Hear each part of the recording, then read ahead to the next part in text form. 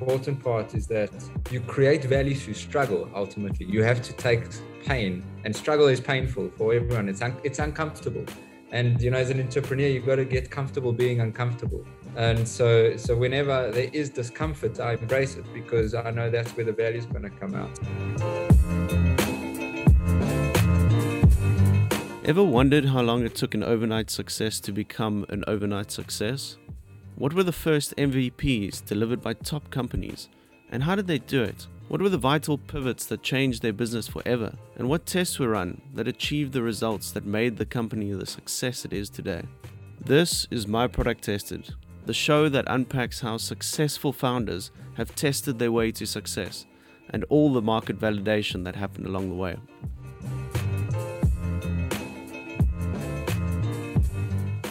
In studio, as always, from the Hype team, Miles Hofak and Cameron Calder, and here in studio this week, Gil Sperling, founder and co-CEO of the South African Proptech startup Flow. Gil and his co-founder have spent the last 3 years building a product that's lighting smart fires in the Proptech industry and reconstructing the tech shrapnel blown to pieces by outdated thinking and legacy beliefs.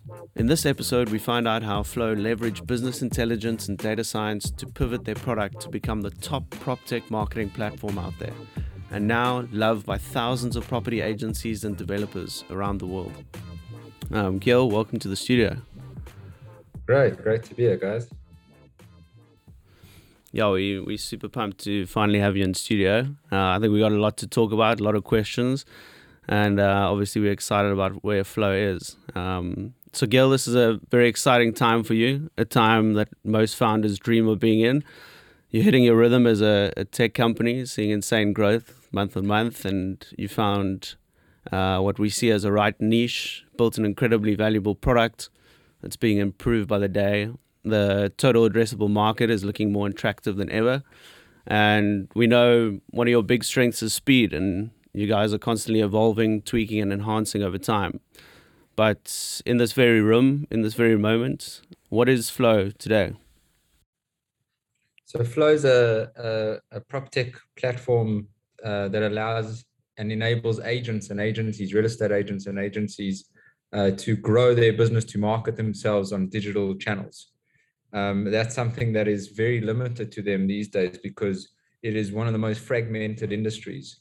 Think about it. When you probably worked with an agent somewhere along the line, buying or renting a home, and so there's an agent, and that agent works at an office.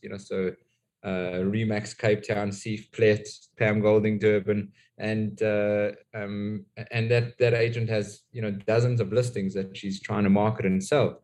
So in South Africa, there are 5,000 offices, and there are 40,000 agents, and there are hundreds of thousands of listings. So tiny little pieces all over the show, very valuable, and the agent themselves is their own commission earner, their own business, and they don't have time, or even many of them don't have the technical skills to market themselves on digital channels like most businesses in the world do, and that's what we solve. Yeah, I've been fortunate enough to be looking for a place to stay in the past couple of months. I'm very well versed in the process and how fragmented it is, and chatting to rental agents specifically, they don't have any time on their hands. They have too much stock. They can't actually qualify the certain people that are looking for properties to stay, and it's just difficult to actually speak to them. And I would imagine on the same on their side, they've got so many different pieces of the puzzle that they need to pull together to actually combine and run a proper business. Yeah, the agent is ultimately a person you trust to help you find your home, to rent or to buy, and what their expert is to help match it, and sales. Ultimately, that's what they're good at, and they don't necessarily have the capacity to learn, to figure out, or to even run their own digital campaigns. And as you guys know at Hype, it's quite intense. It's quite complex, right? You've got to be tracking, you've got to be measuring, you've got to understand the metrics. It's not a simple street pole ad. 100%. That's the challenge that we're solving for them.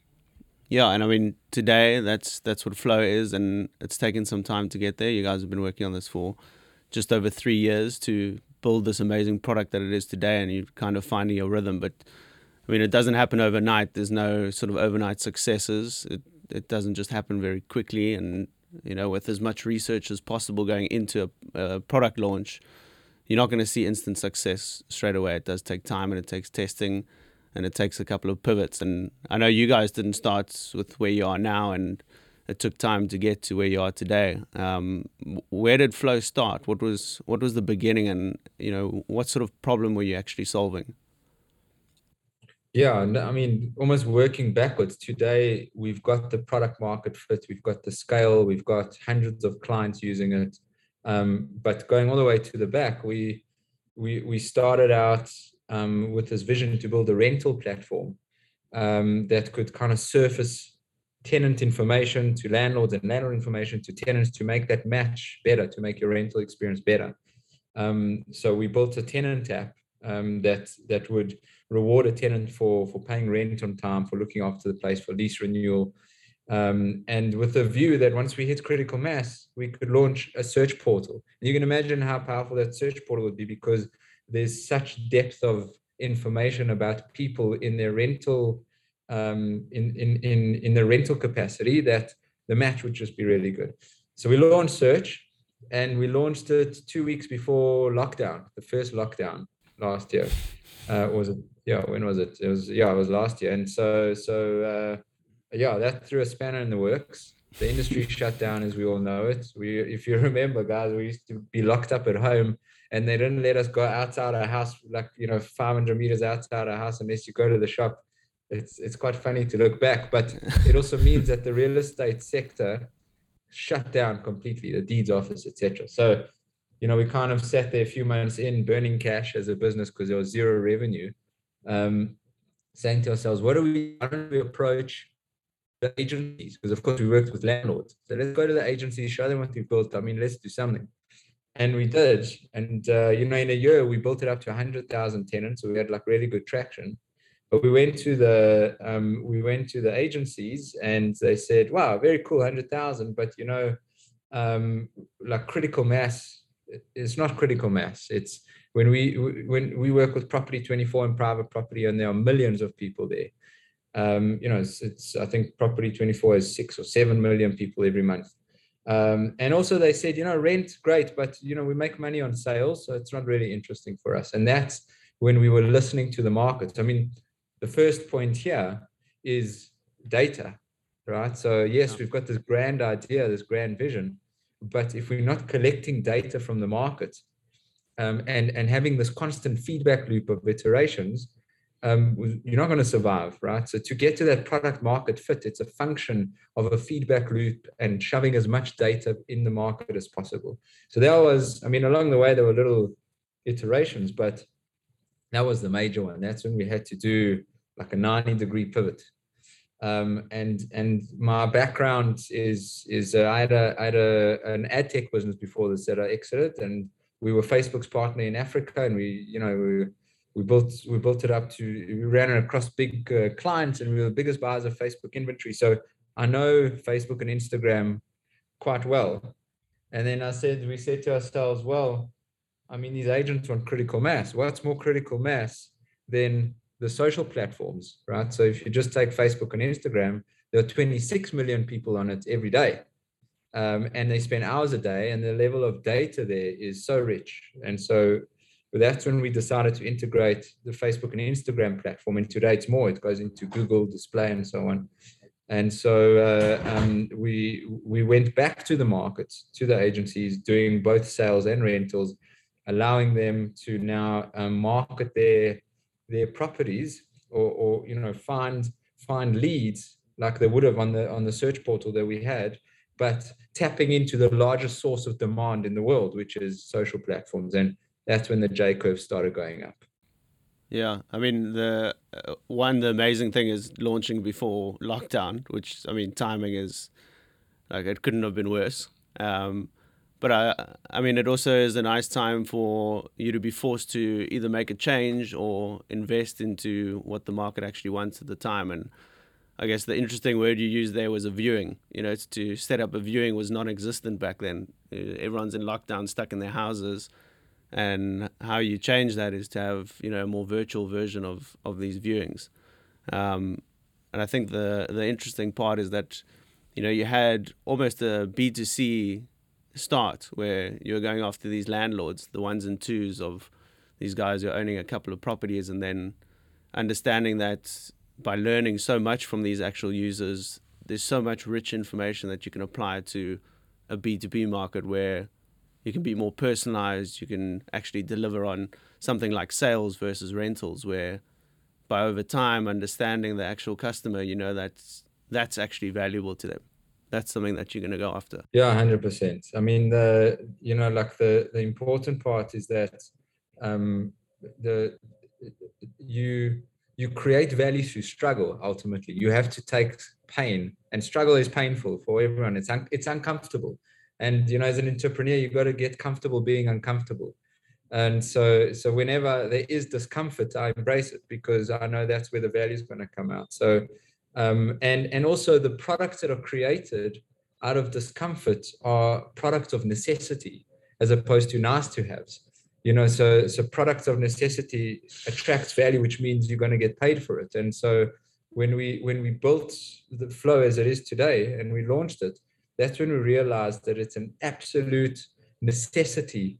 It's the bread and butter for estate agencies to be able to function and to be able to grow themselves, and we were providing that for them. And again, that, like, you see it in many signals of data in your business, one of which is just growth. Yeah. So do you think the initial problem that you guys actually had when you went into the sort of landlord space and the rental side of things was to make the relationship between the landlords and the tenants a better experience so that there's more attention, and then now kind of moving to a place of acquisition where you know you're trying to get sales through the system? Yeah, I mean, you know, I saw it in my previous business, which is a marketing business, a tech business. I'm sure you guys see the same in Hive. What percentage of your budget is growth budget versus retention budget? Yeah. Yeah. Right? So Exactly. I mean, probably 95%. Why? Because businesses, Yeah. and sometimes wrongly so, you know, businesses attribute value to growth much more than to retention. But it's actually so much cheaper to retain an existing client than to get a new one. Right. So yeah, I mean, our business initially was very much about retention of your tenant and reducing the landlord's risk ultimately. And we had clients. It was fine. It was a bit of a slog, but like when we saw the real exponential growth was when we were solving the growth problem for these businesses. Yeah. I think that's the interesting side is that, you know, what we've been saying on, you know, each of our episodes throughout the podcast is that, you know, you need to put your ego aside, that you can't just, you know, pick a certain problem and keep going on year trying to solve it when, you know, there's no actual value that you're providing for the end customer. And, you know, that's something, you know, that's when you can kind of shift into something and you see the value. And when you start, I know you guys have a really strong sales team, and you know their job must be so much easier from back then when you're trying to sell retention and you have to explain what customer lifetime value is versus, you know, initial wins. And now you're in a place where you're chatting to these agencies and, you know, the quick wins is all they want, and now you're delivering a product that can help them. Definitely. And it is their business. You know, they're not necessarily a business of retaining clients. I mean, they very much are in terms of their own sphere of influence. So an agent generally builds out a network, and that's where first of all, it creates referral for them, which is a big source of growth for them. And secondly, there's recurring business, right? But they don't need to necessarily invest in terms of big paid media to do that. They need to maintain contact. They need to have a content strategy. They need to be emailing, you know, their audiences. You can retarget them too, but what we're talking about is not. We don't need to debate with them that they need to do more retention, right? I think a lot of it is naturally happening in their world, and it can always be better. But this is something like most of their business is about new clients finding new stock to sell and finding new buyers or renters. Yeah. And I mean, going into this initial, what we'd call a, MVP that you'd launch into the market, were there any sort of key metrics that you were looking at that you were trying to, keep your finger on and make sure that, if these metrics are moving in the right direction, then we headed in the right path? Was there anything that you kind of looked at as the main metrics that would line up to a possible pivot or a change in direction?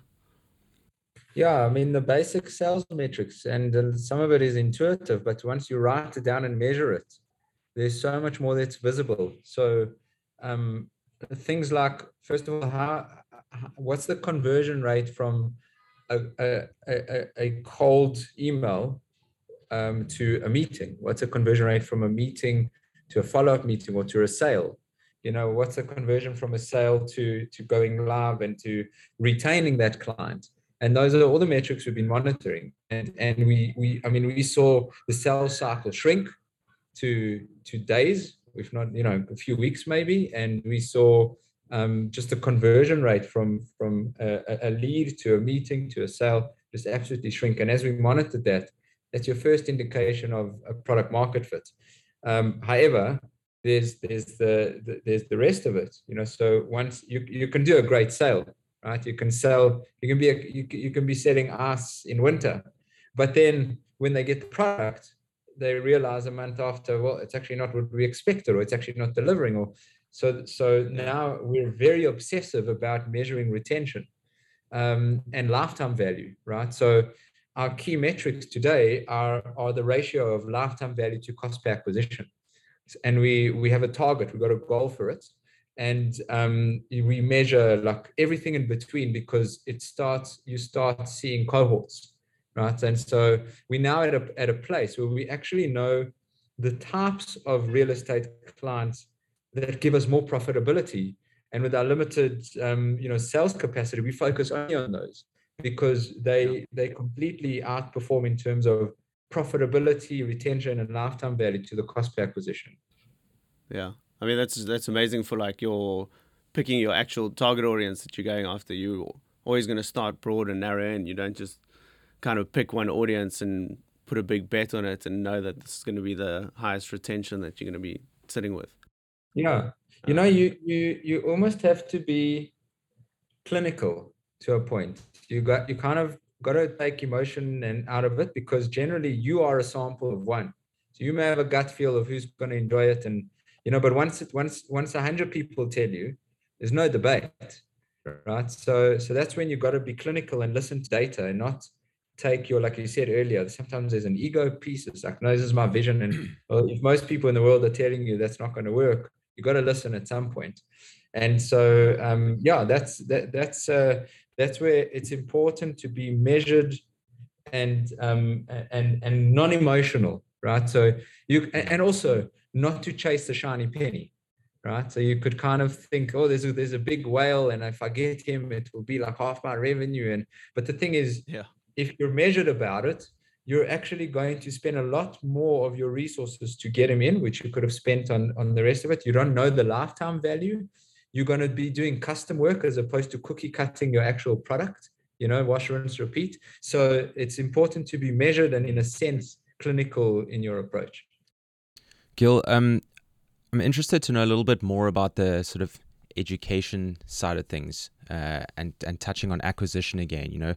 What was that process like, and what were the insights that came from engaging with your customers and trying to educate them enough on exactly what it is that your product is? Because I know that in a market like the property market, there's potentially a lot of legacy beliefs, and they obviously don't understand a lot about digital. So what was that process like? So the truth is, we actually never struggled with the main idea of these businesses needing to be on digital channels that people spend their time on, because we all are, like young and old, we all are consumers of those channels, right? So we all, my mom and so on are on Facebook in different ways, yeah. Right. So we all get it. right? You don't even need to know the stats of 26 million and 4 hours a day. You just know that everyone is on Facebook and Instagram, right? Obviously, I'm broad brushstroke, but it's a significant number. So that part was relatively easy, but then there are stigmas, right? There are expectations, and there is a gap of, I guess, a generational gap. Sorry, not a generational gap, not at all. It's just a skills gap, because real estate agents are exactly that. They're out there, they're selling, they're doing deals. They're not innately digital marketers, which is an expertise, right? It's a specific expertise, and that's where the education has to come in, because to a point, you've got to set the expectation of how to measure every rand that you spend on these channels, what to expect to get out, and so on. So I'll give you just one example, is that when you're buying or selling a home, it's several months of consideration cycle. You're firstly considering, shouldn't we? You price the market, and then you say, okay, let's go do a few viewings. Let's go into the portals. Let's check pricing.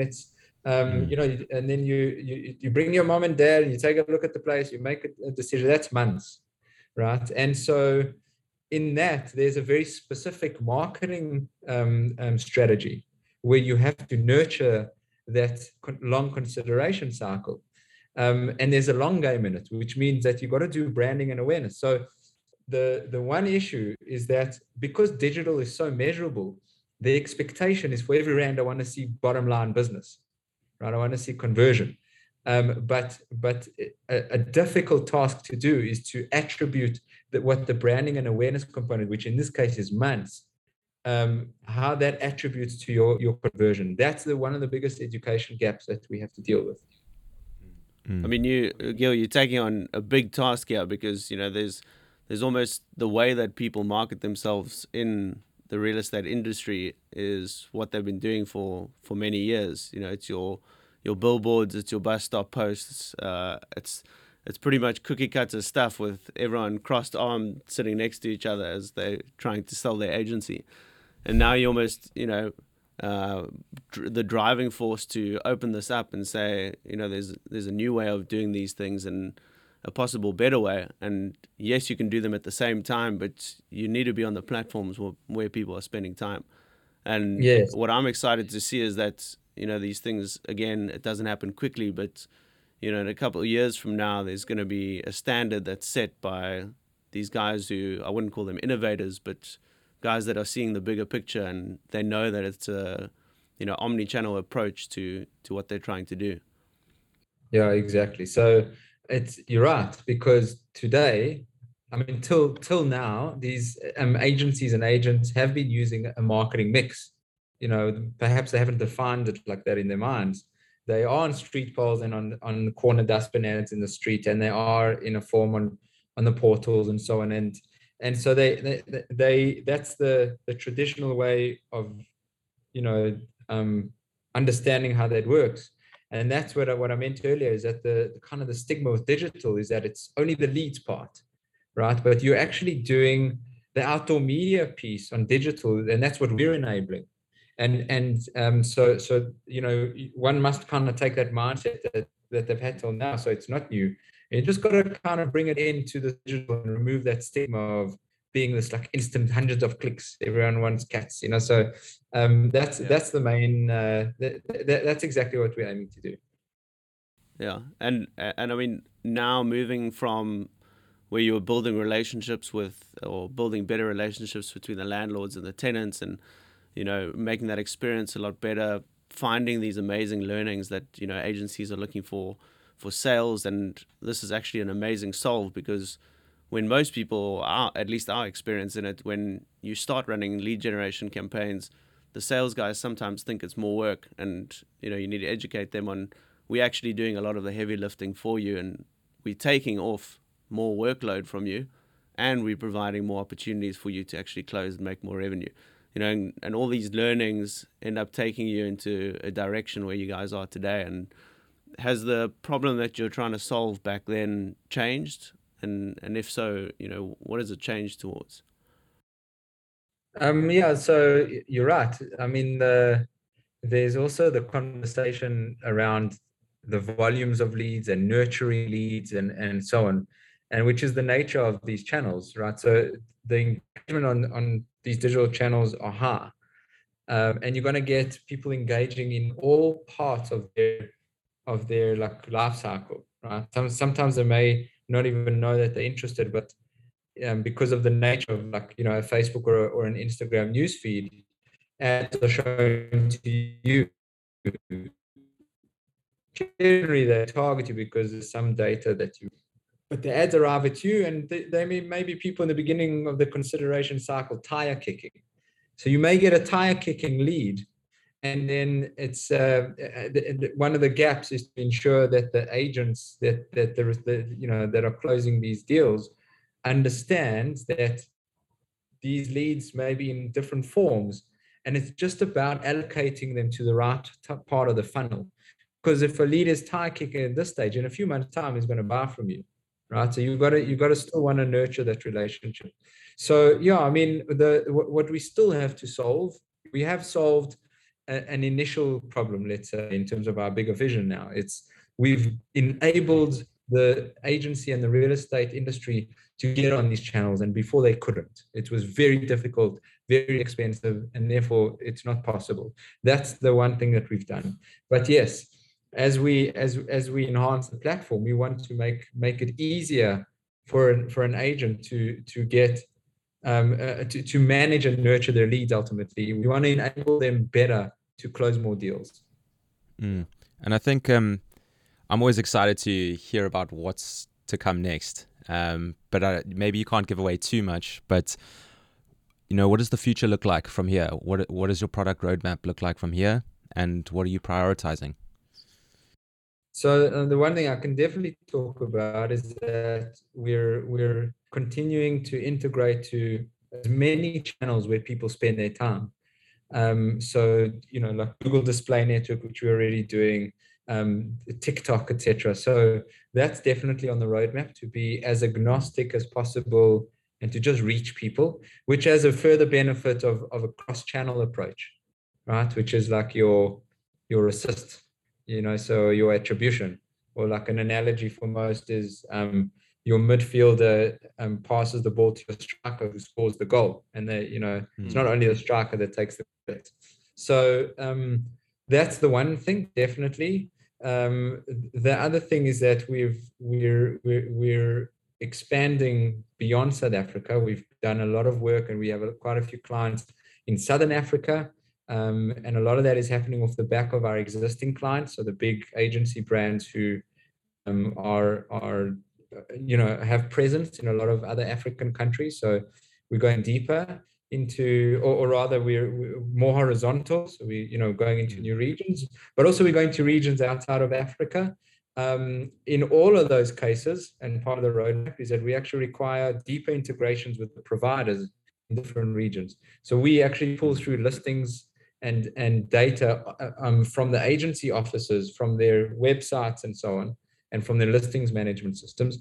And in every region, we got to have an integration. So that's a lot of work going behind that. But there is some stuff that I can't really talk about too much. And we, in short, it is a long roadmap where we want to just go,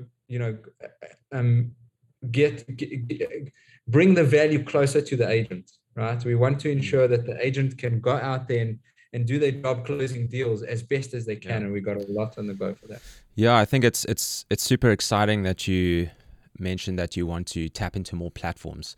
I think when you're in a position to collect even more data, you could probably start seeing which collective platforms are most advantageous for specific cohorts. And I think that could potentially be where things get really, really exciting. Yeah, exactly right. I mean, the multiple cohorts here. There's obviously in sales versus rental. There's life stage. So you can be like a bachelor versus an early family, a first-time jobber versus a bigger family versus 100%. And each of those segments engage differently on different platforms. 100%. Yeah, I think the interesting thing you said there was the midfielder and the striker and the relationship that all these different parts come together for, what looks like the end product. And, product just doesn't come together. It culminates over time with all these different things that are pushing in the right direction. And I strongly believe that, it all starts with a problem that you're solving. And, by you saying that you bring the value closer to the agents, and, it's accessibility at the end of the day, that you allowing people into this world, and closing that gap. And I think the amazing thing that you said there is that, there's a very extensive product roadmap, and it's very specific as to what that roadmap is, because you're kind of staying within the guidelines of this problem that you're solving. And it's a very exciting time. That's I'm excited for the next couple of months and seeing the years to come. Are there some key metrics that are different to the past when you first launched, and as you move into this next stage that you're keeping an eye on, or is it kind of still the retention? No, definitely. I mean, first of all, our approach to releasing product or executing on a roadmap is also very measured.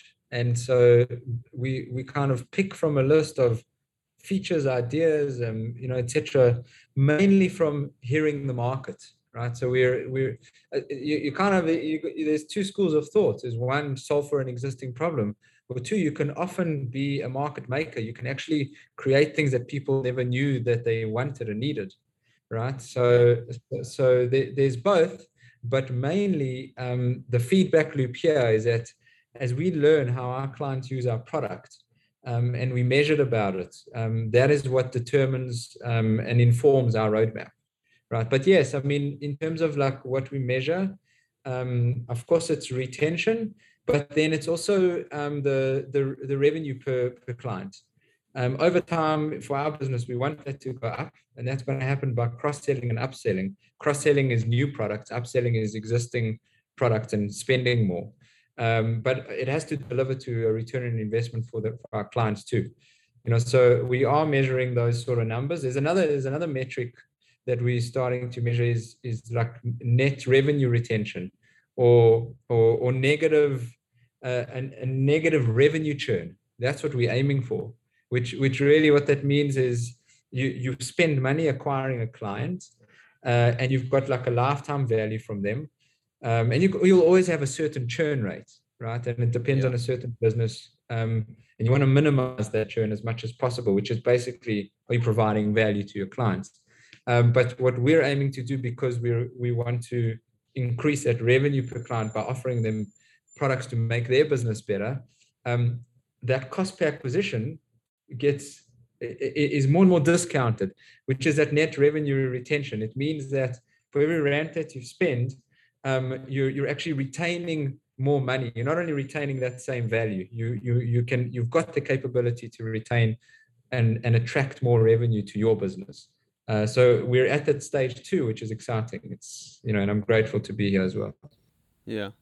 Okay, great, Gil. I think the last question we always like to end on before we wrap up here is, we always want to push ego aside. We always want to put our opinions, leave them at the door and make data kind of guide us in the right direction. But there's always that feeling inside that, I want to bet on something, and I believe something's going to go a certain way, or I have an opinion on something that, I can't voice too loud, otherwise it's going to skew certain data or certain decisions. But going into the next couple of months and, the next year or so, are there any sort of bets that you would put your money on and say there's going to be some big learnings in certain markets or specific areas of the product that might come out?